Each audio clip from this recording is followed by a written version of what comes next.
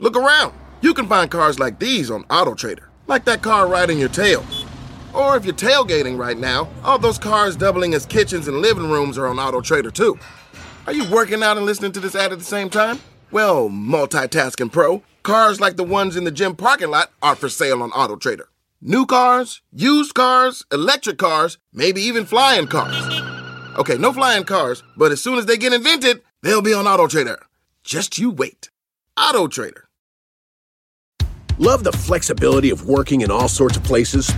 Well, working on the go seamlessly requires a strong network like T-Mobile. We have America's largest 5G network, so whether you're on a video call at the park or uploading large files at the coffee shop, we have the 5G speed you need. Whatever takes you on the go, T-Mobile's got you covered.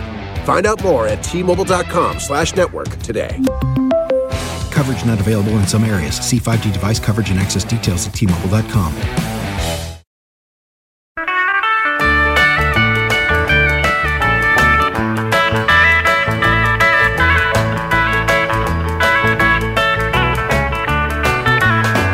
Hi, everyone. This is another episode of The Three Questions with Andy Richter, which is me.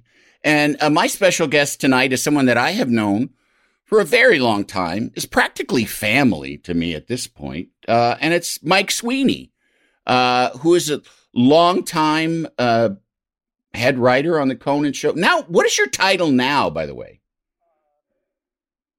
Yeah, what is it? I guess writer, producer. Yeah.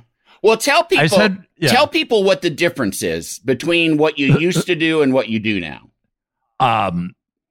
Because now is much better. Yes. Let's just the bad thing has gone away. I was head writer for 15 years, which I think is a sign of mental illness on my part. Yeah. I don't think you're supposed to be the head writer of a late night show that long. It is a sense. But, it's a sense of it's a indication of competence, of skill, of people skills, and also something really, really wrong with you. Very, very wrong, and that should be really at the top. The kind of codependence that you only find in someone who has made the choice to become someone's sidekick for the rest of their life. That's another kind of sickness. Yeah, but you took a big break there. I did. I took some time off and came crawling back. Much more mature. And came crawling back. so much wiser and more mature the second time around. Well, now, but it got crazy because you were having to, when Conan started doing a lot of these remote kind of specials. Right. And then, you mean like weekly? Yeah. You mean like shows in different cities? No, I mean like going to Armenia. You know, the travel, yeah, the travel shows, right. But also too, every time he had an extracurricular thing, like giving out awards at the Kennedy Center Honors or something, you kind of had to accompany him on that stuff. Yeah, I would like the White House Correspondents' Dinner in 2013. I was kind of wrangling that, but the travel, yes, going to being in Armenia, I remember that because all the writers were still working and they were writing beats for things. And so it'd be 10 a.m. in Armenia and I'd be like, oh, or no, it'd be 11 at night. And I'd be like, oh, everyone's showing up at work now. So I've got to make sure I've gone through all their pitches and pick things. And it was crazy to do both jobs. I remember, because the only one I've ever been on is Berlin. And I think we were flying back from Berlin after having shot a whole remote, and you were on the plane having to get ready, and it was, it's like Sunday, and you're having to sit there and get ready, Monday show ready on the plane ride back from Germany. Yeah. Yes. And that was but you know what? but you know what? I had that muscle built up where there's always another show coming. Yeah. So, I just like, okay, the plane ride home is when I'll figure that out. And you just have, that was the hardest adjustment there's a show every day at tapes at 5:30. Something has to happen at 5:30. Yeah. And because I'm man, from school age on, I was a terrible procrastinator. Yeah. And that kind of beat it out of you. Yeah, I can only get things done if someone else has set a deadline for me. That's how I am. Yeah. Like I am the same way. Like, I will work really hard, but someone has to tell me to work really hard. Yeah. If I'm in charge, it's really bad. I still at this age figure. I think like, well, I've got to change that, but I don't know if I'm capable of it. I mean, I do. As time has gone on, I've gotten sort of more. Because I've had to be in some way, like more self-directed, but I don't know whether I should just go with it, or keep trying to fix it. I am this has been my agony for years and years, and my therapist, I just feel so bad. I should just cut him loose, because it's like the same old, I want to be doing more, but then when I'm left to my own devices, I don't do anything. Oh my God. Can you make a tape so I can play it for my therapist so he can just hear it in a different voice? Why don't we switch therapists? They would never know. For a while. It'll probably be the exact same. Yeah, exactly. It'll be like, Andy. Please, sorry. Yeah. Yeah, no, it's bad. It's bad. Yeah, I at the exact same crossroads, just lean in to being a lazy piece of shit and just go with it. Well, I prefer to think of it as other directed, like I'm directed by others. Like I'm such a fucking empath, and I'm so devoted to my fellow man that that's why I'm a lazy slob, because I'm just waiting for someone to give me the permission to reach my full potential.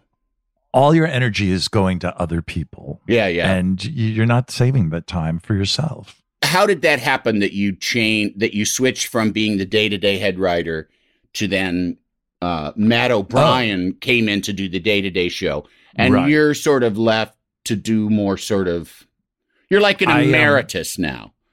You do the travel shows and very funny written bits. You'll come in every now and then. Once in a while. Yeah. Yes, when someone tells me to do it. And you know what? It was like 2015. I was just like, I can't just keep doing this head writer job. It's just crazy. You know what it was? We did a week of shows at Comic-Con, and every time we ever, like we do a week of shows in Chicago, we do a week of shows in New York, we do a week of shows in San Francisco. The crowd, I mean, you know what it's like. There's like 3,000 people in the audience. They go insane. When you walk out right before the show starts, there's a roar. You think the roof's going to fall in. And then the show starts. It's insanity. And the first night of those weekly shows, I would always get a tingle up my spine.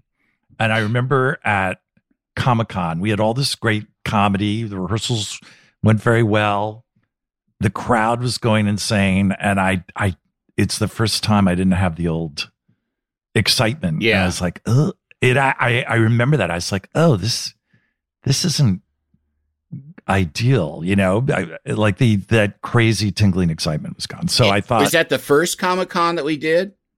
Yeah, that was like in 2015. Yeah. I think. Because we've done. Yeah. Haven't we done like 4 of them? 4 or 5? Yeah, 4 or 5. Yeah. Yeah. So I just kind of dwelt on that for a while. And also it was really hard.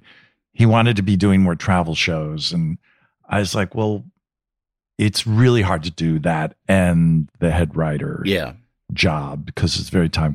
So I just went to Conan and proposed, what if I stopped being head writer and just worked on the travel shows and any outside stuff you're doing? Like he hosted do you remember when he hosted the Nobel Peace Prize concert? Yes. In Oslo? In Oslo, yeah. Yeah. But that was a ton of work, though. But it was also one of my favorite things ever, because we were at the Nobel Peace Prize award ceremony. It was him, me, Jason Shalemi, our field producer, and our camera guys, and Jason Munoz, our sound man, and we were just like, we thought we were going to get arrested and tossed out of there. And then he had to host a show for like 8,000 Norwegians in this cavernous arena. It was crazy. Well, I mean, when you think Nobel Peace Prize concert, you go right to Conan O'Brien. He's got to be there. Yeah, you know what? I think they stopped doing the concert the year after we did it. Who are the bands? Who were the bands? Or was it like bands of like physicists that have a Beach Boys cover band? Sting was there. I remember Sting was there. He's fun. He's like a really good sport. He's done a lot of stuff with us. He loves comedy.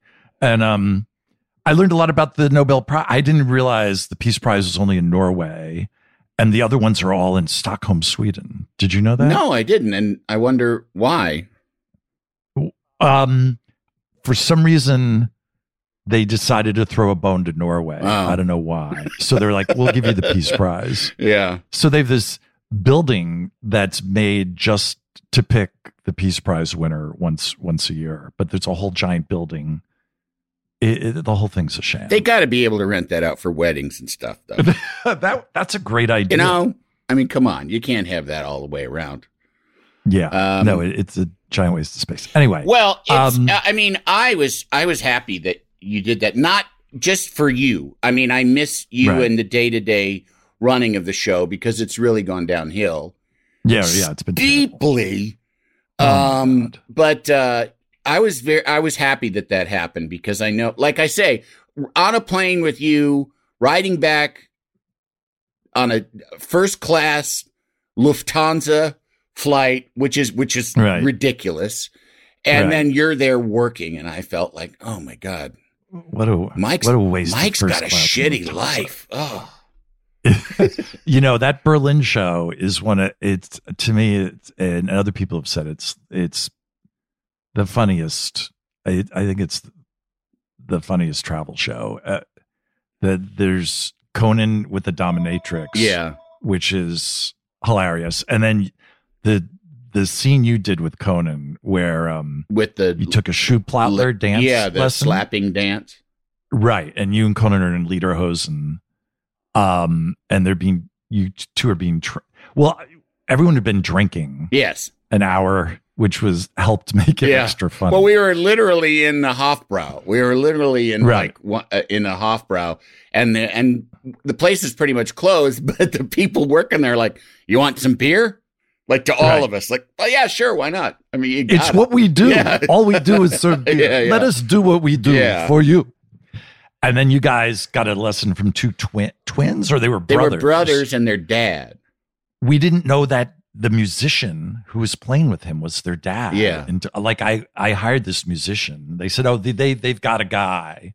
And then the guy turned out to be their dad. And he was kind of, it just became you two both zeroed in on the sordid family relationship of this father playing accordion and these two sons slapping each other's ass for money. Yeah, it was a fun thing. And that dad guy was wonderfully unimpressed with any of our shenanigans. And also, like, he was a great straight man. Yeah, and he was like, hey, you got to do, if you're going to do this shoe slapping folk dance, you got to do it right, like right.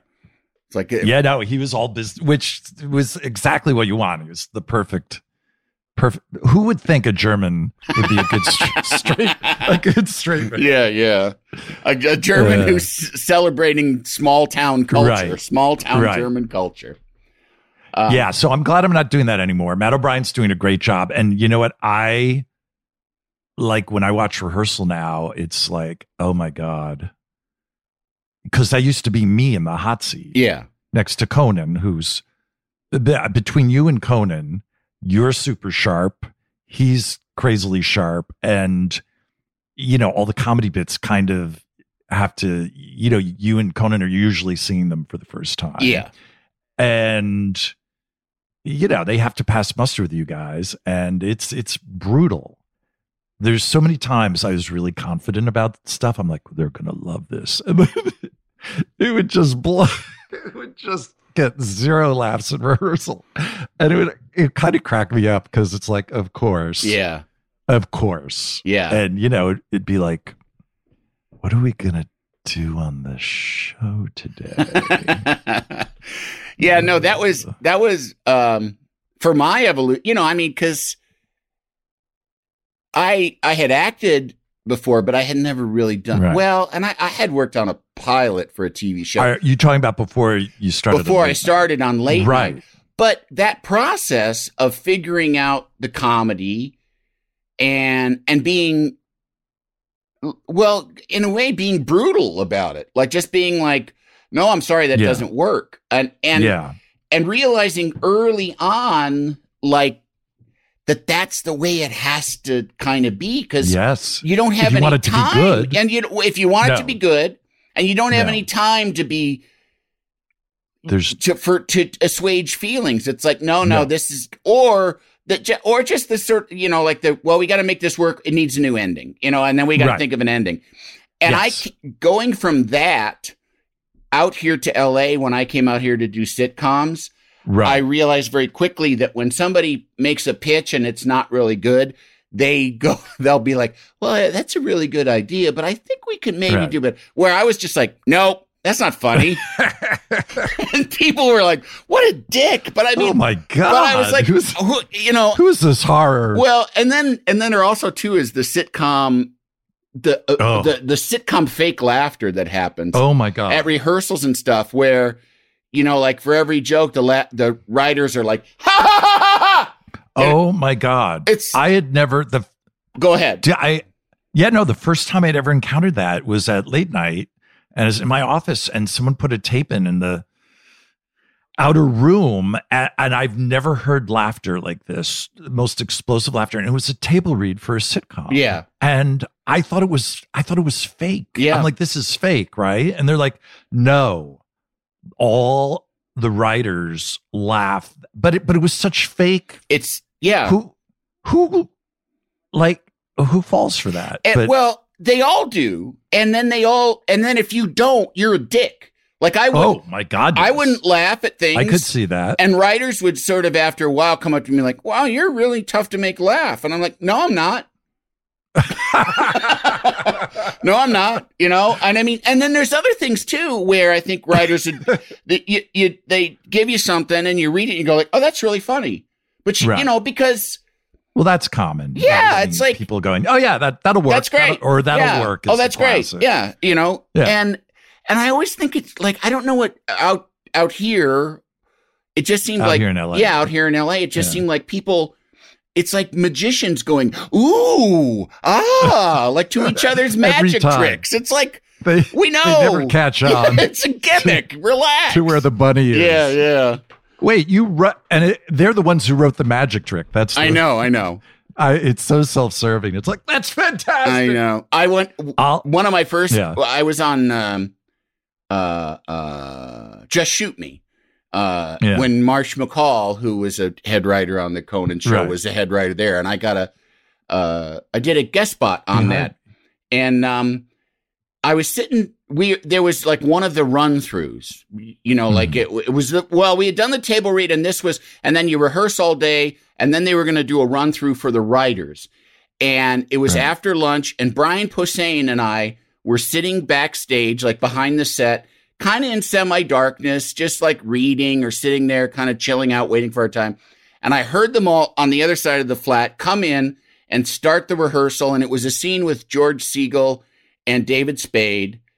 And they start, you know, and you hear the dialogue start. And then the first laugh line comes. And the loud burst of laughter actually startled me. Because it was like the fifth time that we'd all heard this fucking joke. And they're all like,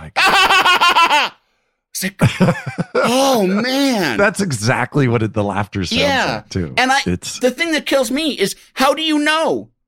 How do you know when there's a wolf if everyone's saying wolf all the time? Yes. You know? It just. Well, I never understood with sitcoms where, you know, they do a scene several times and they kind of tell the audience, hey, you got to pretend you didn't hear it. It's like, What? No, that's not. But It's to me. I would just be like, oh well, well, let's come up with something else. But it's just kind of they ram it into the ground. yeah. Well, and I did find doing multi-camera sitcoms out here that the audience really wants to help. Like they're just there to help, so they will laugh every time. As you know, But that's different. That's like you're asking the townsfolk to help us do this barn raising, and the barn is a sitcom. But it's right. But I mean, it's like we shouldn't be laughing at it. But no. Yeah. And that's like going back to the late night thing. It literally, like, there was no time. You're right. There was no time, and that was like when something went great. There was no time to kind of like, oh, look what I did, and that kind of. Like there was no glory lap. But on the other hand, when things bombed, like you wrote something and it bombed in rehearsal, you were also very grateful to move on quickly. Yes. And like, there wasn't time to dwell on that. No. As Tommy Blatcher, who's one of the writers on the show, said, he said, you pitch it once. If somebody says no, let it go. Unless you really think that it's really great, then pitch it a second time. And if it gets turned down a second time, then let it go. And that is a very good rule. Yeah. Do not. I know people will pitch the same thing, and it's like, what do you do?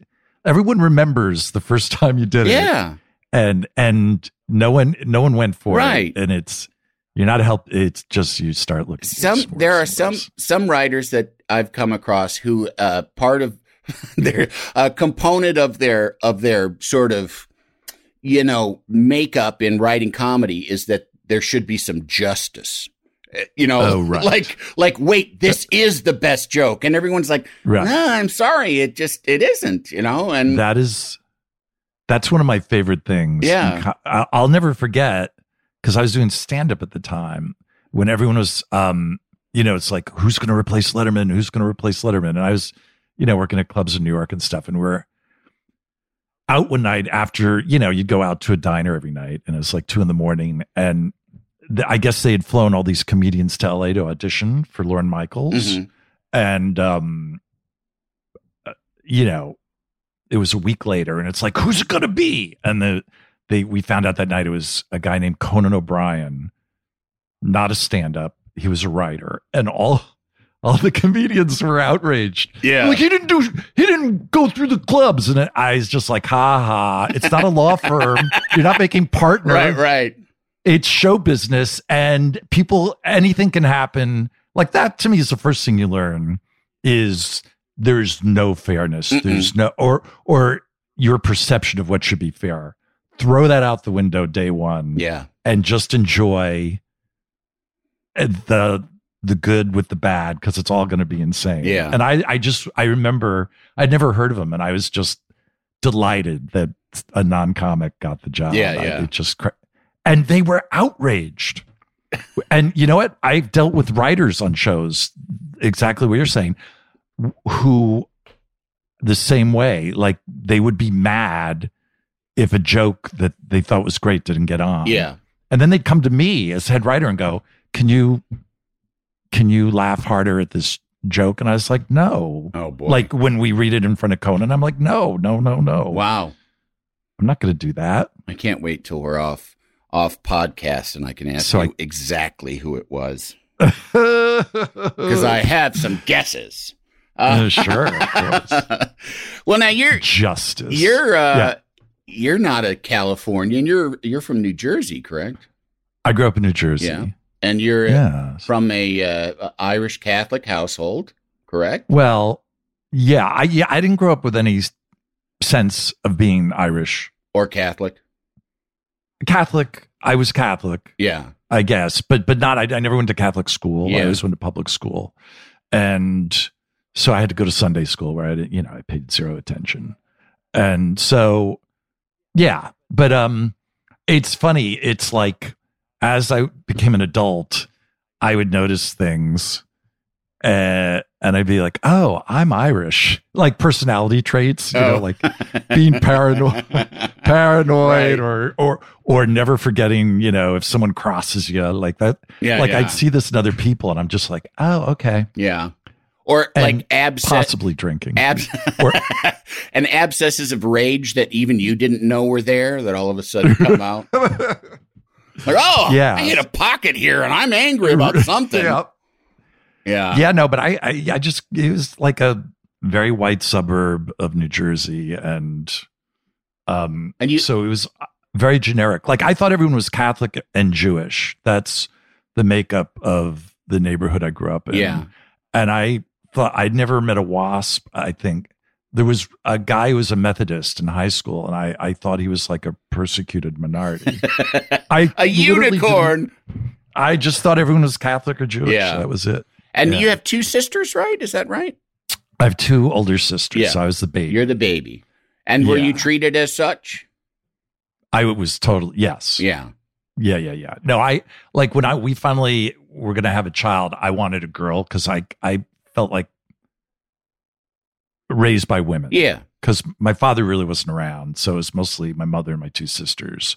And that's what I was used to. And I never had a brother. So I just assumed I always more comfortable around the female Yeah. gender Yeah. than the male. But yeah. I mean, I've told you before I had a crazy upbringing. Yes. I mean, everyone has had a crazy But upbringing. no, but yours is, I mean, just throw out a few of the details. I mean, I don't, show enough of my penis to win the longest penis. What? The Milton Berle, that old Milton Berle joke. You've heard that. Oh, right. Right? That's Right. Yeah. Just take out Yeah. enough to win. Yeah. Just enough to win. Yeah. No. Well, I just, my mother had something called dissociative identity, which used to be called multiple personality disorder. Mm. They changed the name for some reason. I guess. Well, isn't it because the multiple personality is kind of like not entirely apt, that it's like it's not necessarily. I think you're right. Yeah. I think you're right. Like, I remember seeing that show, The United States of Tara. Do you remember that show? Yeah. Or Sybil. Sybil was the first one. Sybil was the first Yeah. one. But then United States of Tara tried to make it like the husband, like they started buying outfits for her different characters, the Mhm. wife's characters. And I was just like, oh, That's not how oh it my works. yeah, it's no one's hanging around for fun time. There are no fun times. Yeah. But we didn't know that when we were little. We just knew that, in hindsight, it's like, oh yeah, those were different personalities. But she would just set off on this rage at my father that would always culminate in violence. So you knew it was coming, and she'd start grabbing butcher knives and chasing. Like it literally, you felt like you were in a cartoon because it was, a house where the dining room's connected to the kitchen, which is connected to the hallway, to the living room, to the dining room. And you'd literally be running around in a circle with her chasing you. And then you're like, should I cut back the other way? Or, it was terrible. We were kids, so it was terrible. Yeah. And then she'd turn us against our father because he was an alcoholic. So she's like, I act this way because your father, the way your father behaves. And, if he would only act normal and stop drinking, I wouldn't act this way. Mm. And, we were like, I was 10 years old. She brainwashed us, basically. Yeah. My sisters and I. And we all just believed her. And then she'd turn us against him. So then our job was like, if she got mad at him, we'd have to kick him out of the house and wire the doors shut so he couldn't get back in. Oh my God. And then he'd go sleep in a flop house somewhere. And he had a big power. He was the director of research for a pharmaceutical company. Wow. And he was the mayor of our town. What? Yeah. I didn't know that. Yeah, it's like a part-time job. Yeah. It was like a small town. So, he's supposed to, like, supposed to be in like the Memorial Day parade the next day, and he's sleeping out in the car in the driveway because he got kicked out of the house. Wow. Yeah. So. Well, did the police have to get called from time to time, or? Yeah, police came sometimes. Because I would admit, you're like, oh, I got to go out to the mayor's house again, Yeah, no, it was. Yeah, but I was brought up that you didn't talk about it, so I never told anyone about any of this stuff till I was. Like I ended up living at home, taking care of her till I was 26. Oh my God! Yeah. Wow. No, it was bad. I mean, I think about, because I lived through, there was a period of major dysfunction and violence in my childhood, but it was not, it was like within a certain set of amount of time. Right. But what I think back on is just, and something that I've thought about, when you hear about kids living in a situation like that, or just in a situation with an unreliable parent who can explode. Right. Just the sense of never being able to be relaxed, to always feel uptight going into the place where you're supposed to feel most secure and most safe.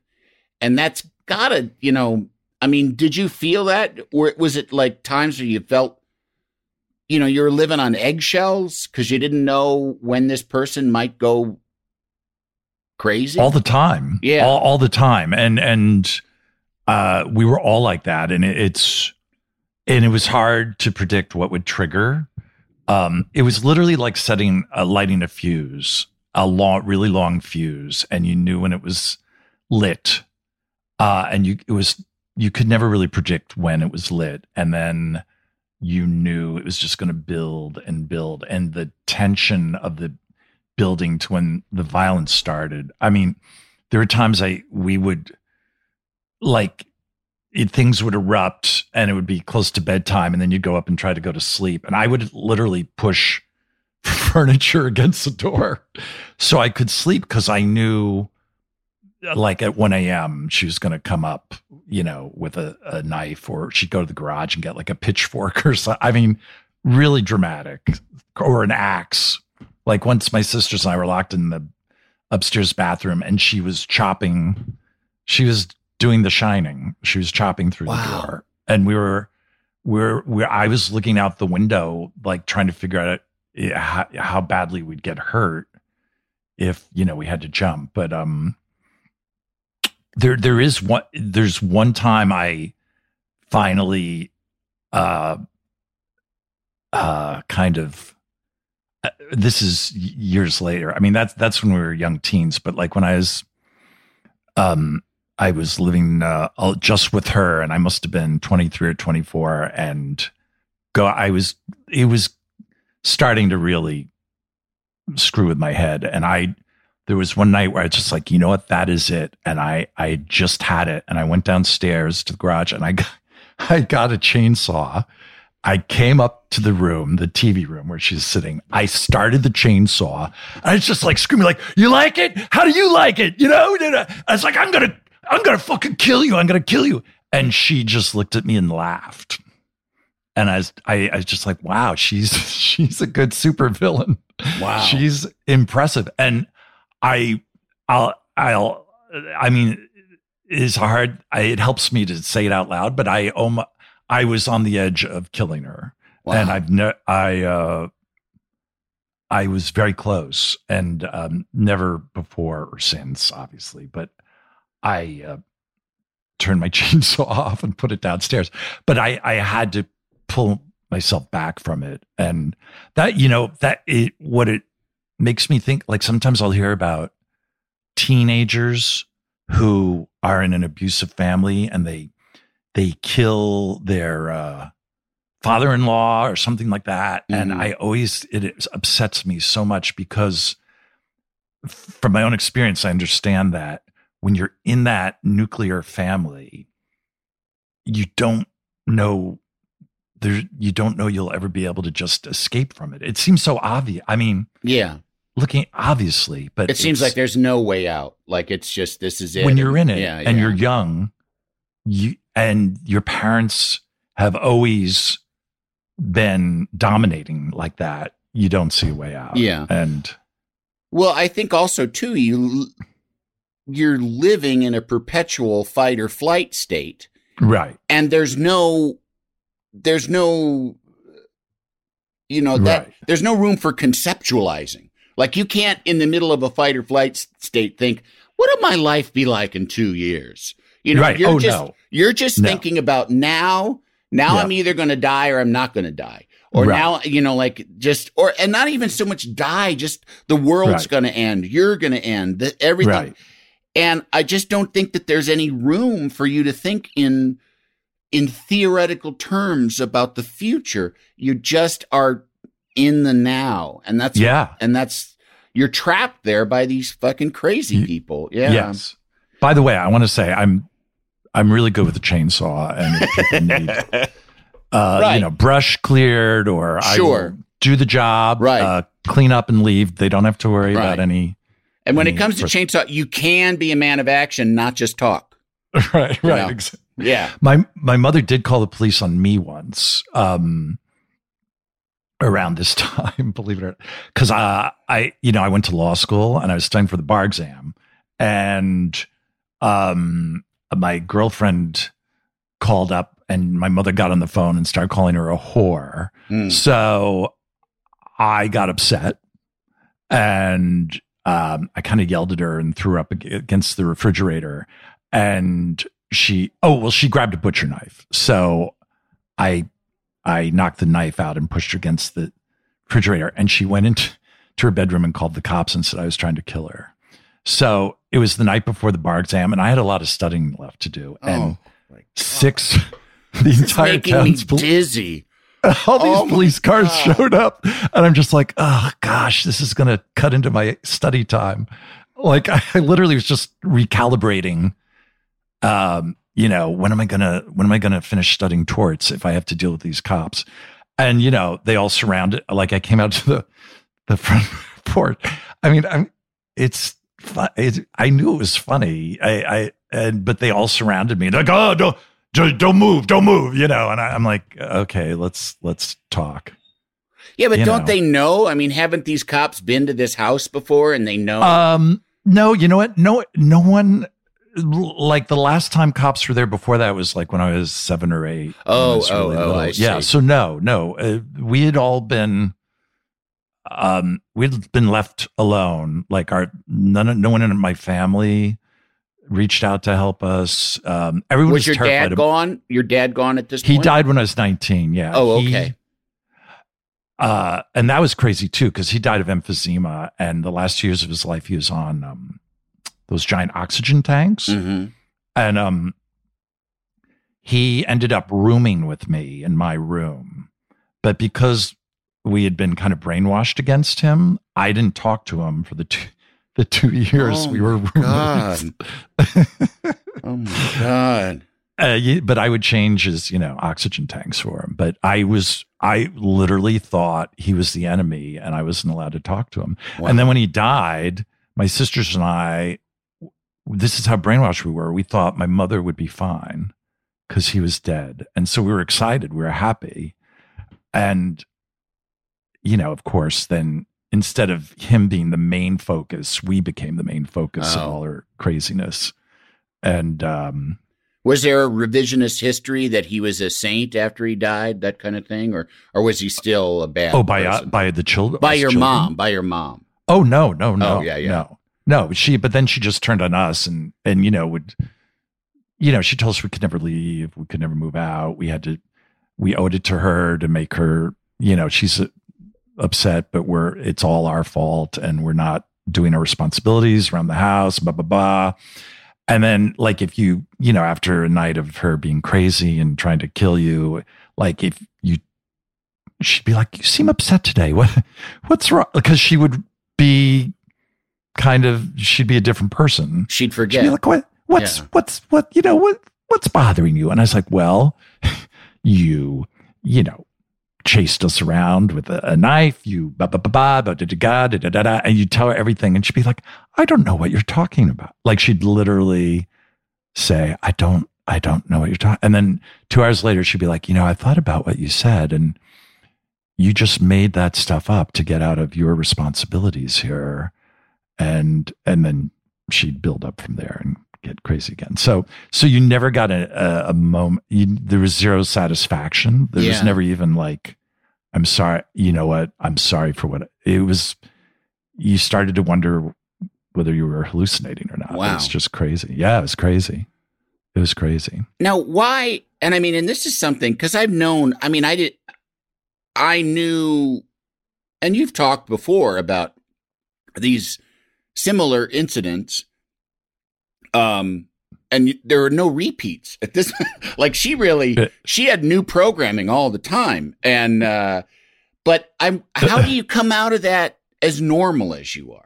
How do you come out of that as kind of an even keeled, like you're a wonder? I mean, from what I can see, you're a wonderful father. You're a wonderful husband. You were great to work with.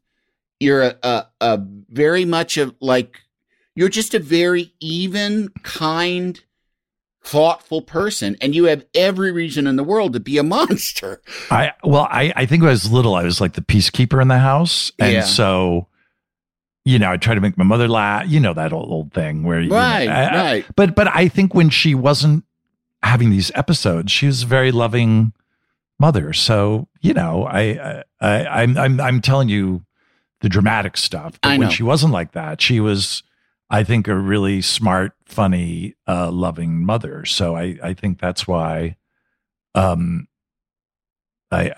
felt kind of normal. And my sisters too. I mean, we're super tight now because we went through this together. So, yeah. But did you all cope with it? Did your sisters cope with it okay? Yeah, too? I think we all did. That's incredible. I mean, I never told anyone about this till I was like 24 years old, and I thought I was going to get struck by lightning because it'd been drummed into me. You never talk about what happens in your home, which is another Irish thing. Yeah. But then I started going to therapy, and that helped. But, yeah. And stopped any relationship with my mother. Like I didn't invite her to her wedding, and we just had, because she was just really bad. Yeah. She was. At the time I considered her to be evil. I mean, but obviously it's severe mental illness. But, yeah. Did you ever get a sense from her that she was aware that she was sick? No. And years and years later, I guess around 10 years ago, she was living alone. And, I was just, it always ate at me. And I was like, I'm going to get a call that she's been dead for a month. And, cats have broken into the house to eat her and all that stuff. And it's going to end horribly. And I'm going to feel guilty, even though I shouldn't feel guilty. Oh, well. But then she hurt her back in the house, and my sisters got her to an emergency room.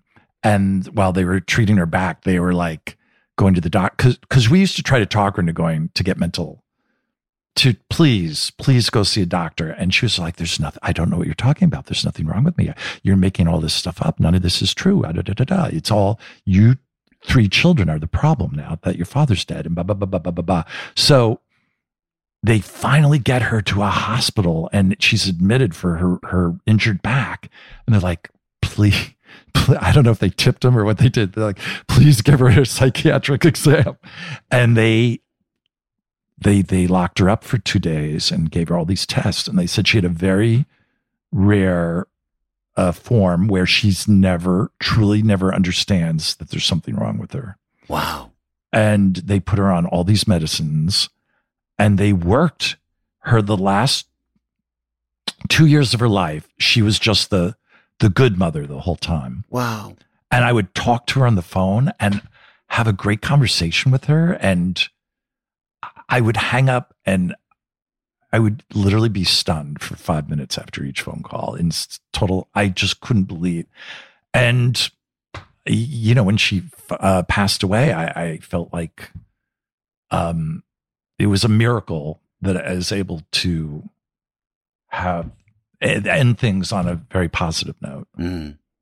That was a something I never saw that coming. Wow. Yeah, that I did not see that coming. So did you live with her through college? When you went to college, did you stay at home? Because I commuted to Newark. I drove down to Rutgers and Newark every day, and then I commuted to law school 3 years. And I didn't want to go to law school. She was like, "You're going to law school." I was like, "Okay." And she like filled out the applications, and she got me into some good schools. And she was a pretty great mom. She got me into law school. Yeah. I never wanted to be a lawyer. And then I was like in law school, and I didn't know I could quit. Like I always wanted, ever since I was a little kid, I wanted to do something with comedy. Yeah. And, at the time I was like, oh, I'd love to try stand-up comedy. And I'm like, well, I'm in law school. Like, I don't know. I didn't know I could quit. So I went through law school, and then and became a lawyer. I was a trial lawyer in Manhattan for 3 years. Yeah. So that's when I finally moved out. Cause but yes, I lived home with her for 7 years of college. Wow. Yeah. And when, what kind of lawyer, you were a trial lawyer for what? Oh, the worst kind, for an insurance company. Oh, but you were the one trying to find out when people hurt themselves and sued somebody, you were the one that said, like, you faker. Right. Yeah. And the good thing about it was if my client, whoever I was representing, was guilty of hurting someone, I could just settle the case and get like money. And so the only cases I ever truly defended were ones where they were fake, and there were a lot of fake ones. Oh, I see. I didn't know that. I was 25. I was very young and naive, and about people lying. And I learned the plaintiff lawyers don't get paid unless they make money. Yeah. They get a third. If they don't make any money, they don't get anything. So they are very motivated. I mean, we found out like some lawyers would use old X-rays from other people. Yeah. Wow. Yeah. And they'd hire witnesses to say they saw an accident. There's one lawyer who finally got caught. He was getting millions of dollars from the city and someone finally figured out that it was the same witness in all these different trials. And even then they couldn't prove it till they found out that one day he said he saw an accident. He was in Rikers Island in jail. And then finally, like that's the level of proof you need to take down some of these lawyers. I mean, they're unbelievable. Wow. Oh, they're unbelievable. Yeah. But, go ahead. What made you finally go like, enough is enough. I got to go do some comedy. Oh, the second I moved into the city, I was doing like trials during the day, and I started doing stand-up at night. You had written material. Had you been writing material? Or, I started writing stuff, and then I found this, small club called Good Times that like it was kind of easy to get on stage there. And so I just started going there. And then eventually I got into like the comic strip and Catch a Rising Star. And then I had no money saved. I had zero money, and I just quit the law job. And because when I was making like $50 a week doing stand-up, my rent was really low. I was like, okay, this is it. So I just quit. And I remember the last trial I did, somehow the jury found out I was doing stand-up, and they came to the comedy club after the trial. The jury did? Yeah, the jury did. Oh, that's awesome. Yeah. It was a very good last trial because the judge, like I used to make a lot of jokes in court, and the judge in that case was like, he goes, I have a feeling you're not long for the law profession. I feel like you're headed in a, and I was like, wow, that's nice of the judge to say. Yeah. Because the previous trial I did in federal court, the judge, I made like a joke to the jury, and he called me up and said he was going to fine me in contempt if I made one more joke to the jury. And I was like, well, what's the point of this job? Yeah. If you can't make jokes. If you can't joke with the jury. Yeah. But so I just quit, and then I was doing stand-up, and I did that for 9 years before I started working at Conan. Wow. So that was like a whole that second. long. Wow.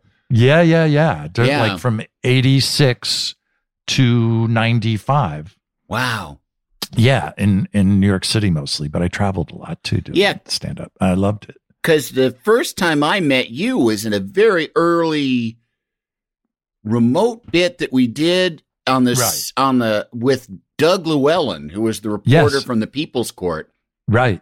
And it was all new to me anyway. I mean, it was all new to everybody, but it was just like, oh, there's this guy here who's a comedian.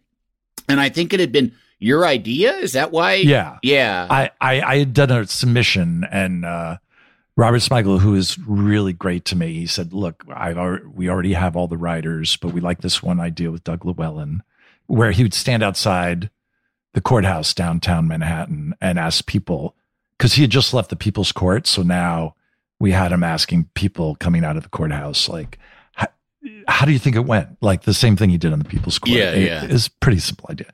But so that you guys shot that remote before late night even started. Yeah. In August. And Smigel was very nice. He invited me down to watch, and I was terrified to show up. And I remember meeting you, I'll never forget, because I met Conan, and he's all high energy. He's like, hey, thanks, blah, blah, blah, blah. I was like, oh, he seems like a nice guy. And then I met Jeff Ross, the producer. He's like, hey, and then and then they're like, oh, and this is Andy. And you were on a bench just reading the newspaper. And you kind of looked up like, yeah, who the fuck are you? And I was like, oh my God, who is this guy? You were so self-possessed. And I was very impressed by you right away. Oh gosh, thanks. It sounds like seriously. I was a dick, but no, you weren't a dick. You weren't a dick. I was like, that guy seems really cool. Thanks. Not a dick. That came later when you moved to LA. Did sitcom. Well, come on, you gotta. Just very comfortable in your own skin. Oh, thank you. Yeah, I was like, oh, that guy's impressive. And, I mainly just wasn't sure what was going on, and probably it was a good article in the paper, and I wasn't sure why I was there, and Have you talked a lot about how you became the sidekick? Because you were hired to be one of the writers. And yes, I had mentioned it. I've mentioned it before. I was hired. All right. But I mean, just on the conversation, because I was hired because I had met Robert Smigel through a friend when I was living in LA, and we hit it off, and then he reached out to me and was like, hey, and I was the same thing. I was back in LA, and because I had gotten the job on the movie Cabin Boy. Right. And I just got a message from Robert, hey, I'm working with this guy, Conan O'Brien. And I had just Jeff Garland invited me to a pilot taping that he did. And it was like some sitcom where he played a cop or something. I don't even remember. Right. But Kate Flannery, who's an old friend of mine, and I went and we sat in the audience, and we were sitting in front of Bob Odenkirk and Carol Leifer. And I knew Bob kinda, but I sat and just eavesdropped on them talk about Bob's friend Conan getting the late night job, Right. And probably a little bit of, I'm sure there was a component of Bob being like, why isn't it me? Because there was a lot of that. It's the same thing that you say about the stand-ups. Right. I think everyone of it, like between the ages of 21 and 37 who had ever made anyone laugh was like, how come him? Why not me? That should be me. Yeah. Now everyone's that way now with Odenkirk, but instead it's about being an action movie. Yeah, an action hero or an Oscar winner or whatever. Right. Or in Little Women. Like, why wasn't I in Little Women? Oh my God. One of my favorite entrances of all time. Hello, my little women, or something. But anyway, so I was hired. I was the first writer hired, and there was with the notion that I'd be doing some performing, and then it just evolved into, I think it was Robert's idea. It just evolved into like Robert saying, when there were camera tests, go sit next to Conan and keep him company and talk to him. And then I just would talk to him. And also too, we had worked up Conan and I had worked up an act around Right. around the halls too. Like how much time when you say you worked up an act, how long had you guys been in the hallways probably working on stuff 3 before months, the tests? Probably 3 months. Okay. Yeah. So you already had kind of a good rapport of yeah, definitely him burning hot and you. Yes. Well, and also too, you know, like there was a, you know, he's an excellent guitar player and he practices all the time. You and I know this. Yes. And he's much better now, but like in those days, especially when he would be learning a riff, everyone on the show would have to hear him learn how to play. Right. You know, I don't know, you know, Return to Sender or whatever, you know, or some old but rockabilly song. He'd ask your permission first. Oh, no. He would just, practice the same riff, you know, but he used to do this to people. And it's just now that you know him, it's just part of his like completely weird silliness and and sort of like having a child that needs Adderall, kind of that sort of thing. Right. But he would just come up to people like and start playing guitar and singing. He did that to me. Yeah, and singing at them, and everyone was like, "What do I do? What do I do? This is my boss. What do I do?" And but you had that same thing. No, the same thing. I could keep going. I was freaking out. Like I thought it was a test. And am I supposed to dance? What do I was freaking out. I mean, there were a couple times where I was just kind of like, oh, okay, I guess he's just going to stand there and sing to me like he's like it's an Italian restaurant and he's a strolling violinist. But what I started to do when he would do it is I would get up and like, yo, whoa, like clap and dance like it was a hoedown. And then it was just kind of, it was like, whereas everyone else kind of just stood there and stared at him, but I was just kind of like, oh, come on. You leaned into it. Yeah. It's like this.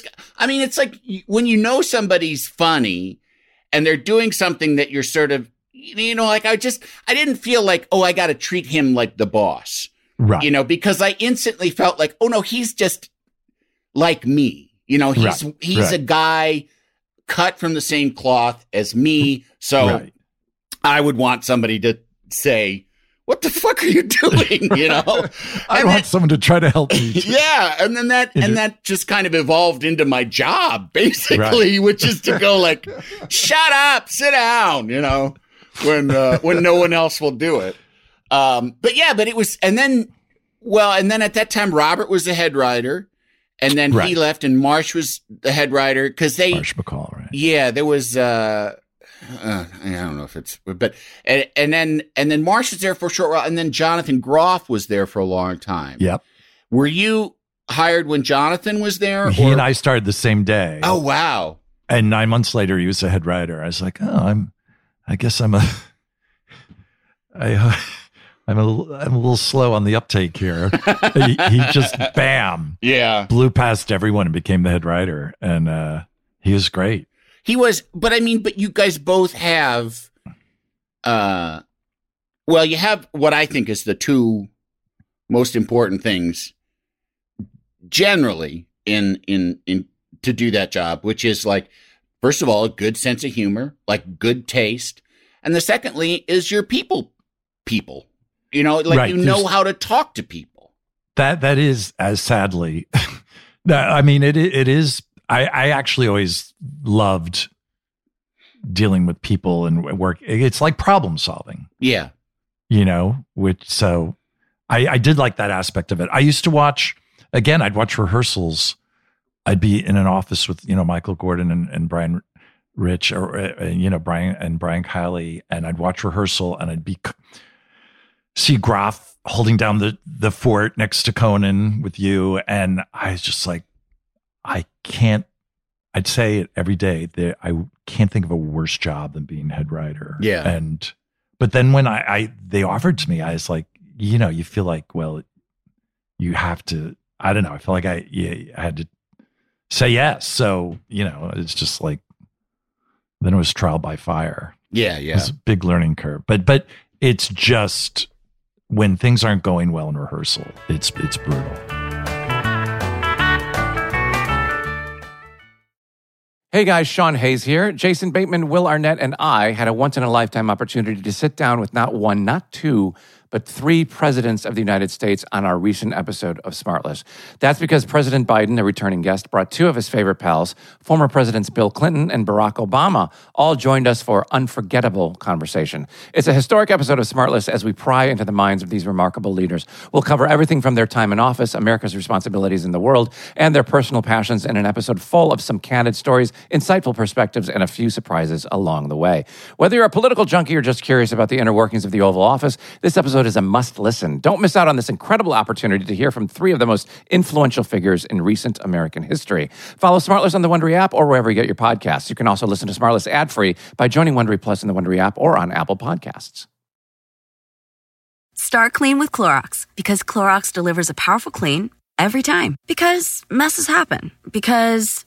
Hey, listen. Remember how you told me to toss those takeout containers before we left for vacation? And you were like, I'm serious. If that leaks over the counter, it'll be a slimy abomination by the time I get back. And I was like, yeah, of course. Don't worry about it. I won't forget. Well... Ooh, yeah, that happens. So start clean with Clorox. Use Clorox products as directed. Rinse after use if in contact with food surface. 1, 2, 3, 4. Those are numbers. But you already knew that. If you want to know what number you're going to pay each month for your car, use Kelley Blue Book My Wallet on AutoTrader. They're really good at numbers. AutoTrader. Love the flexibility of working in all sorts of places? Well, working on the go seamlessly requires a strong network like T-Mobile.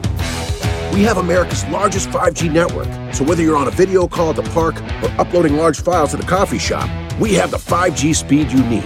Whatever takes you on the go, T-Mobile's got you covered. Find out more at T-Mobile.com/network today. Coverage not available in some areas. See 5G device coverage and access details at T-Mobile.com. Can't you tell my love's a-growing? It's a weird job. It's also kind of like, I mean, and it's been, I mean, aside from trial lawyer, it's been your professional life. Yeah, no, what I'm saying. Is that okay? Like, are you okay that you didn't become like a big star stand-up comedian, or that you didn't, Yeah, you know what? It's like, I love doing stand-up. But the second I started working on the Conan show, I also really loved shooting things and editing things. And I really enjoyed writing. I really found it fulfilling to hear you or Conan doing jokes that I wrote. Like, that was, and having the audience laugh. Yeah. I never thought of it as being a TV show. I thought of it as, we're putting on this show for this group of 200 people every day. Mm-hmm. And which is a great way to think about it. Yeah, no, I never watched, I wouldn't go home and watch. That was the experience to me. Yeah. When we were taping it. And no, I found it incredibly rewarding. Yeah. I know so many comics that I worked with who had they're like, I'm going to have my own sitcom. I'm going to have this. They had a very strong sense. And I like doing comedy, and, it was going well, but I never had defined goals. So, I got hired to do the warm up on Conan, and then that led to the writing job. And once I started doing the writing gig, I really loved it. And I love being head writer. I mean, I don't want to make it sound like, it was really fun. Really fun. It's been amazing. It's fun to be in charge of that. Yeah. But also too, but it's also difficult. It's also like Conan. I love Conan. Conan is like family, but there are days, he's high strung and it's hard sometimes. Yeah. And and how did you cope with sort of just and also too, you get sick of people. You just get, when you're in proximity, working on that show is really like being trapped with someone, working in a show like this, because you're there for hours and hours and hours. Yeah. And I just wonder, how would you deal with those kind of moments when you just get sick of each other? Because Conan and I deal with it with each other. We have to talk. We've talked about it, Right. But I think I've always loved everyone. You know what? For me, I like having been a lawyer and done all this other stuff, just being around other, that term, like, hang out with your own people. I think just being around funny people every day was such a joy to me that I never got sick of anyone. I always felt like the luckiest person on the planet to be around really, really funny people and laughing all day. And so, yeah, things would get tense and stuff, but well, you know what? Yeah, like sometimes Conan would be in a bad mood during rehearsal, and I'd always think, oh, I let him down. I'm letting down the show. And then sometimes later I'd find, oh, you know what? He had just done the prep for the interview that night, and he wasn't excited about the guest, or the guest didn't have good ideas for their segment, and he carried that mood into rehearsal, and he'd go, or just there's other things going on in his life, or other things going on in his life. But you know how you don't think that way at the time. You're just like, oh God, what have I done? Yeah. And believe me, there are tons of times it was definitely me. It was my fault, but I was excited to find out. Sometimes, there were other things pushing Conan's buttons, because it's crazy, all the stuff he has to keep track in his mind for a show every night. There's the interview, which, everyone else deals with their own little silo, and he has to kind of deal with everything, which, is a big burden. So, yeah. If we'd have arguments, I always treated it kind of like a marriage. Like, I'd never want to go to bed angry. And so if we ever had a beef or anything, he and I were really good at just talking it out and resolving it, because it was always super minor. Yeah. Well, it is weird. Nothing real. It is weird that he insisted that he sleep with you, and I know it was weird. It was weird and for your wife. What? He's for many so years. Different in bed than he relaxes. Yeah, and I'm the more high energy guy, and he kind of just folds into me. He rolls with it. Oh, it's nice. Yeah. They're beautiful spooners. Are there? Are there moments or bits or things that you look back on with like more pride than you do of other things? Like, what are your proudest things that you can think of that you did? Ugh. Well, you know what? I liked when I was a writer, because the great thing about that show is if you wrote something, you produced it, and you were responsible for creating it a bit from soup to nuts. So you really would feel ownership. Mm-hmm. And I there are a lot of different things I did that, yes, I was proud of, and they did well, and the other writers liked it. That's all you really cared about. Like, if the other writers and you and Conan liked something, I didn't even care. If you guys like something in rehearsal, I didn't even care if it didn't do well. Yeah, well, you do care.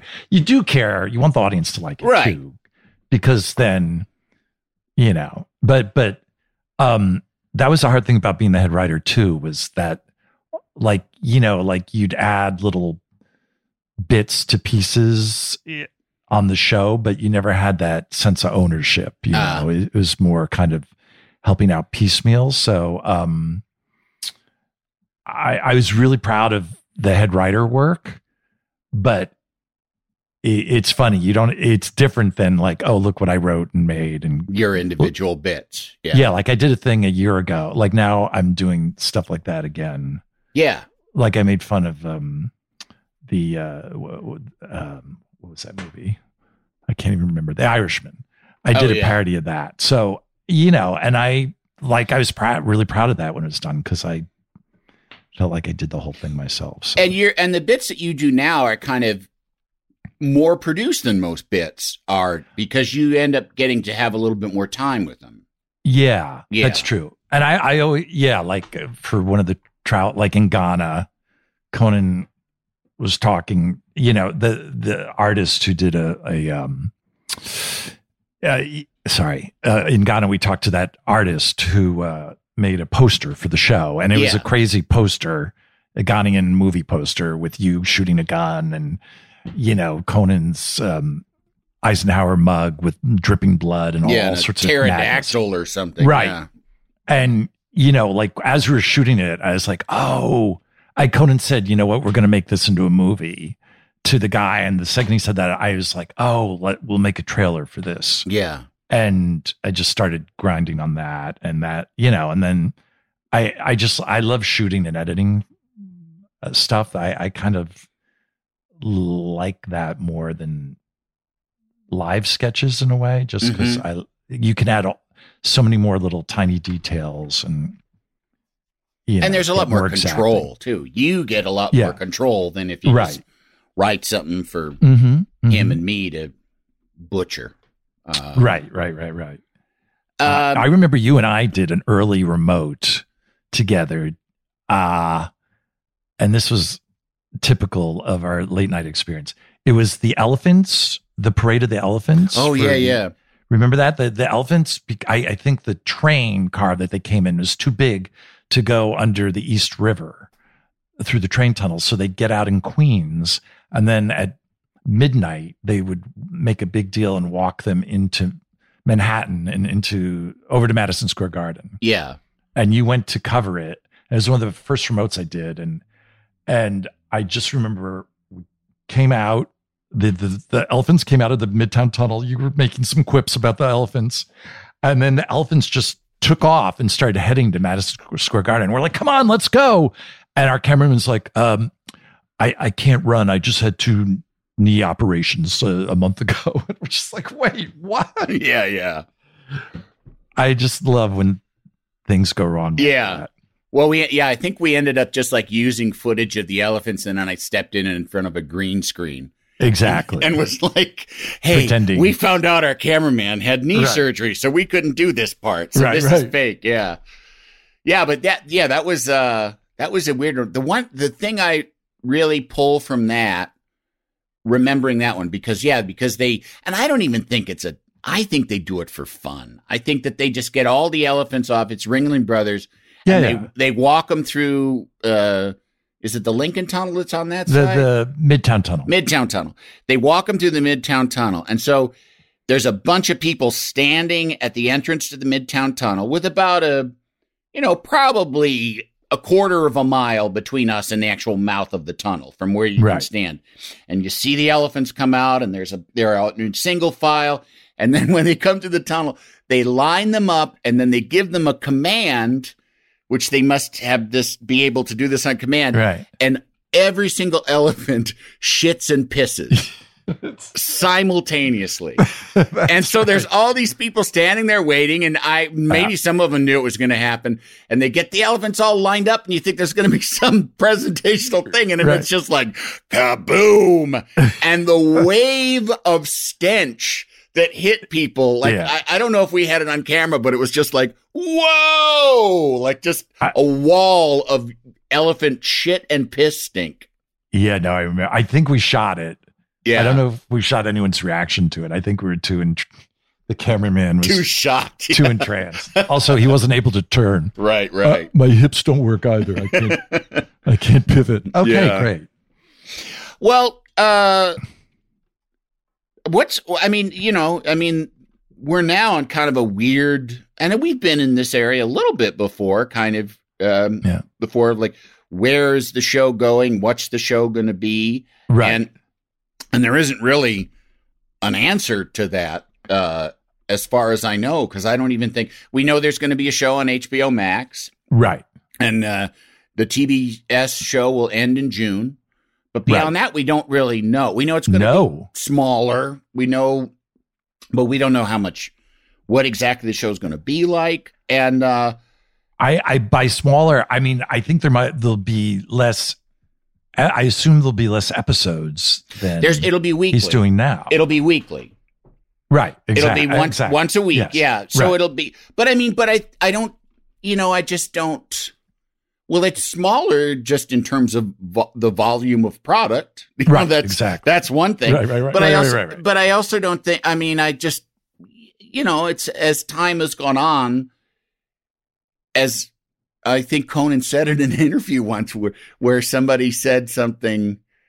I think it was in the New York Times, maybe Dave Itzkoff or somebody, but he said, so was your plan to just, and this was before too, this was years ago. He did this interview. Yeah. He said like, so is your plan to just kind of have the show get smaller and smaller till it just gradually disappears?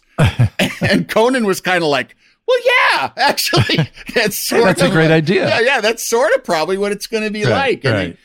And I don't, because there's nothing to prove really. And we've been doing this forever and he likes doing it. That's why he's still doing it, because he likes doing it, because he's doing the podcast every week. Yeah. And, I remember when we started the podcast, I was like, oh, is he just gonna, because the podcast is hilarious. And it seems like it's just an easier lift in terms of doing it. And, but no, he loves being on TV and he loves television. Yeah. So. Well, how do you, what is your game plan? Like, are you just kind of staying in a kind of a reactive mode to what happens? Yeah. This past year, especially not being involved in, like, I'm on the Zoom meetings with the other writers, which has been like a lifesaver for me, just because it's a daily dose of laughs and human contact. Yeah. And human contact. And it's like the greatest team. I mean, I just love everyone. Yeah. And so we're just laughing for the whole meeting. And then, but I'm not involved in like, Matt, you're there at Largo and it's like, 7 people doing the whole show? Yeah, I think 9. I think it's like the basic. And then 2 of those people are house people, are like people that work at Largo, like Flanagan and Michael, who's the house guy. So, right. So it's 3 cameras, 1 sound, 1 prompter, 1 makeup. A makeup person? Okay. Yeah. And then me and then Matt O'Brien. Me and Matt O'Brien and Jeff Ross. And Sona. And you. Yeah. I mean, is that like a lifesaver for you? Just in this time, just going, okay, it was, thank God. Absolutely. I mean, it was so weird when it started out and we were doing, I honestly felt like, well, first of all, I felt like I was retired because I was in my house with my dog. And it wasn't like, and I kind of, and like, I couldn't go a lot of places, which is like a lot of retired people. They have a limited income, so they can't go a lot of places. Right. So I kind of felt like this must be what it's like to be retired. But then I was getting, I'd get an email. Or dead. Or dead. I'd get an email and it'd be like, here's this bit, like it's a bit about, you using up the liquor in your liquor cabinet to make cocktails. Right. And they'd send it to me. I'd rewrite. I actually, in a couple of instances, would like go to the store and buy props. Right. I'd film it on my phone or on my computer. I'd like set my laptop up, like facing wherever I was shooting. I'd shoot the bit. It would take me 20 minutes. I'd send it back. And then I'd be like, okay, just wait for another email in 2 days when I get the bit. And then I'd sometimes do Zoom things with him. But when he started at Largo, and then after a while, there was a day, because I wasn't coming in every day. I was coming in every once in a while. And there was like, somebody told me that there was a day where he's like, why isn't Andy in here every day? It's more fun when he's here. And I'm like, well, just, and then I immediately was getting texts, change of plan. You got to come in every day. Like, yay! All right. Oh my God. It was such a turning point for me in this whole pandemic thing, because I got to go out of the house. And even though it's a really short, there are days when my actual work takes 20 minutes. Wow. Just like this, we'll get there and he's recorded somebody and the bit that we do is just real quick or it's just us talking. And then it's like, okay, that's it. Let's have some lunch and go home. Yeah. It's weird. It's very weird, but it's fun. It was always so labor intensive. And now, no. And just being able to go, okay. Yep. Tomorrow I'm back in the soup at Largo. Right. Yeah. I got to be at Largo by 11:30 a.m. Right. And then done by 12:40. And it's you two are, always hilarious together. So I think that he's probably in this, he probably sees more people than I do, or just has more contact with people, and he's doing the interviews and the podcast. Right. But all over Zoom. But we both, I think, are both just happy to. Yes, happy to be. It comes across. It really comes across. Good. You're both kind of like pigs and shit. Like, oh my god, we're in the same. I'm in the same room with another person. Yeah. Even though he's 40 feet away from me. Yeah. No, that's great. Do you have any? Do you have any future sort of outside? Like, is there a screenplay you want to write? Does your your wife is a very successful author?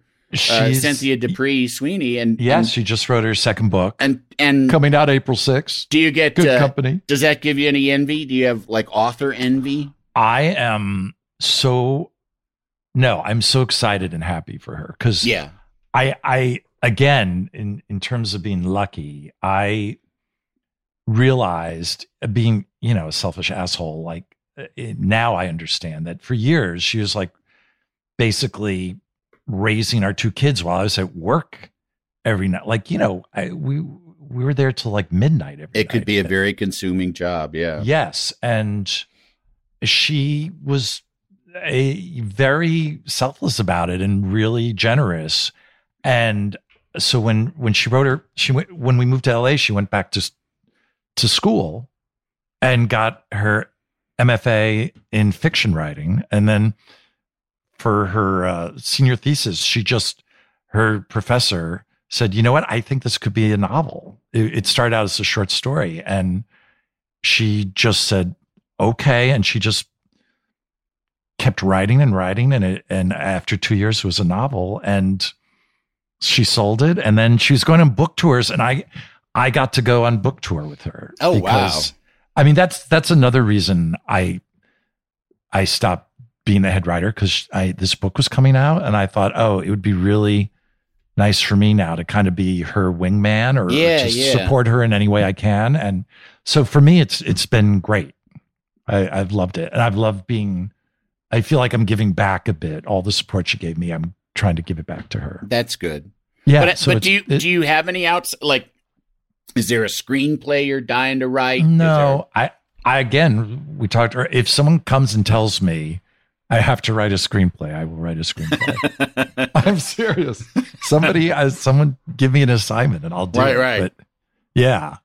And, supposedly again, it's show business and I never believe anything till it happens, but there are going to be more travel shows. So yeah, in the future, but, with the world the way it is and COVID, and now there's a new, new evolving COVID strains. I mean, I do feel very reactive. I feel like everything is still very uncertain to me. I can't imagine things getting back to normal anytime soon.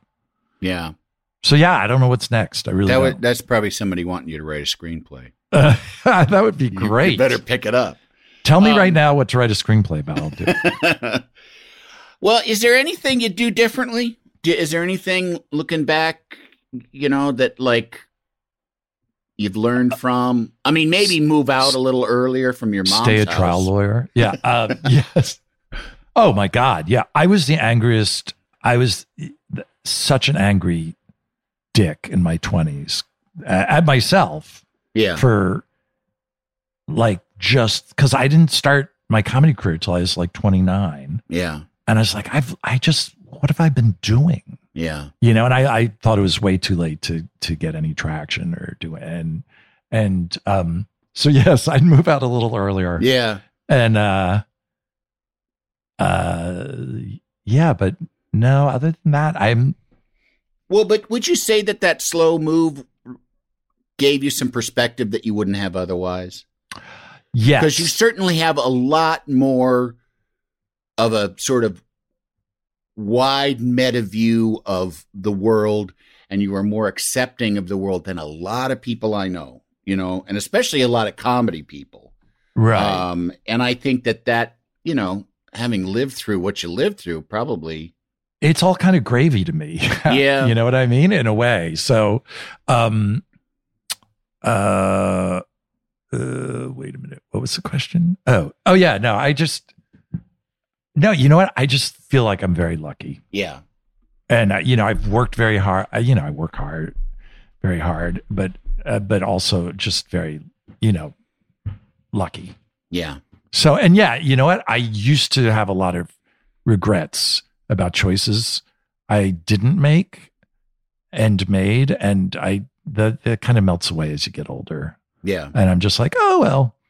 Like I now the fact as a trial lawyer kind of cracks me up. It was like a weird little side project for 6 years. But no, it's true. I think the older you are, when things start to take off, the more even keeled you are about it. Yeah. Don't you think? Oh, absolutely. Yeah. Absolutely. And I also, and it just, a friend of mine in Chicago, she lived in this weird little sort of guest house behind a house. And it was a really strange, I don't know what it had been, but it was 2 stories. It was like this little sort of cracker box house. And it was right next to the L in sort of a weird confluence of alleys. And she had a dog that was a stray that she'd gotten on the street. And I was over at her house one day, and she left the gate open, and there was like you could see a straight shot down the alley for just blocks and blocks and blocks. Yeah. And the dog took off through the gate, and it got outside the gate, and she went, "Hey!" And it stopped and looked at the alley and looked back at her and looked back at the alley, and then like slowly trotted back. It was kind of like, okay, I know what that's like, and I know what back there is like. I think I'm going to stay back there. And I think that's like, I think about that as being, there are people who have been in the alley, like they know, and I mean, and in varying degrees, they've been in the alley, but there's been hardship or, like no glamour and dirt and filth and you're like, hey, what are you bitching about? This is nice, Right. I mean, granted, I'm a world-class bitch, but it doesn't mean anything. It's just, the steam I produce when my engine is going. I'm happy to be a house dog. Yeah. I mean, that's, I think that people that undergo some kind of hardship, and I, at least especially with like in the silly ice cream candy mountain world of show business, right? That they experience some real life, that they are usually the ones that aren't complaining that they've been in their trailer for 3 hours. They're the ones that are like, I get my own fucking trailer. Like I get my own toilet. What? Like, all right. Don't shit in it. Only pee. I know. No. And a trailer, you can shit in a trailer. You can't shit in a tour bus. Oh, okay. Yeah. That's, folks out there. See, I'm always learning stuff. No, a trailer you can shit in. You can shit in a trailer. Okay. Yeah, the Teamsters come and a guy comes and pumps it out. Oh, okay. Fine. Okay. Yeah. Those guys really complain. They have to clean it out. Yeah, they do. Well, Mike, thank you for coming. I mean, it's kind of weird having you on just because I know you so well, but I've had this before, with other friends, and it is. Right. It's almost like a license to pry a little bit more than I would if you and I were just talking. Right. But I appreciate your time and for your frankness, and I love you very much. And, I love you. You certainly have made my life better in innumerable ways. And I'm very appreciative of that. No, I'm not. I'm not. Seriously. Well, that's very sweet of you to say. At work. Right. I mean, you have a nice house and you're a good cook. So, I mean, that, my wife's a good cook. You're a good cook too. So you are an amazing cook. Well, thank you. We don't have time to get into that. Took you long enough. I'm sure oh my God, no one slow roasts pork like you do. Hear that, ladies? You're an amazing cook. Well, thank you. Thank you. I like it. And you take pride in it too. I do. Like you love it. It's, you know what else? You are an amazing, you are incredibly mechanically inclined. I don't know if people know that about Andy Richter. I like to put things together. I know how. But I learned so much at work just from watching you, because you're great.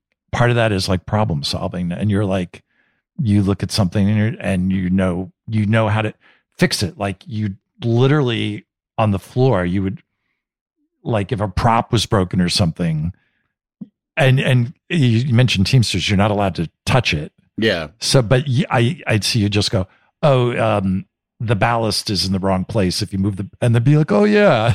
I was like, that's very impressive. But the same thing with comedy. Like, if something wasn't working, you just kind of have a great mind for fixing it. It's probably the wrong thing to bring up at the very end of this podcast. No, listen, it's not, I'll take it whenever I can get it. Okay. Good. I like the way things go together, and they all are kind of connected, whether it's cooking a meal is putting something together, and writing a comedy bit is putting something together, and, managing a relationship is putting something together. It's all, everything can be structural if you look at it that way. And then I find it helpful to make the best of things by looking at them structurally, There you go. Yeah.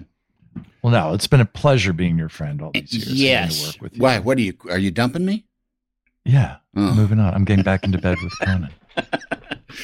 All right. Well, I hope to see you again someday. Oh, yeah. Where are you, in Burbank? I'm in Burbank. I'll swing by. All right. We can distance. Yeah. All right. All right. Well, thank you so much. Sure, Mike. And thank you all out there for listening. I'll be back next week with more blabbity blab. I've got a big, big love for you. The Three Questions with Andy Richter is a Team Coco and Earwolf production. It's produced by me, Kevin Bartelt, executive produced by Adam Sachs and Jeff Ross at Team Coco, and Chris Bannon and Colin Anderson at Earwolf. Our supervising producer is Aaron Blair, associate produced by Jen Samples and Galit Sahayak, and engineered by Will Beckton. And if you haven't already, make sure to rate and review The Three Questions with Andy Richter on Apple Podcasts. This has been a Team Coco production in association with Earwolf.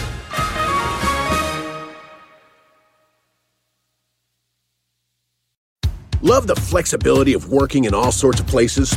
Well, working on the go seamlessly requires a strong network like T-Mobile.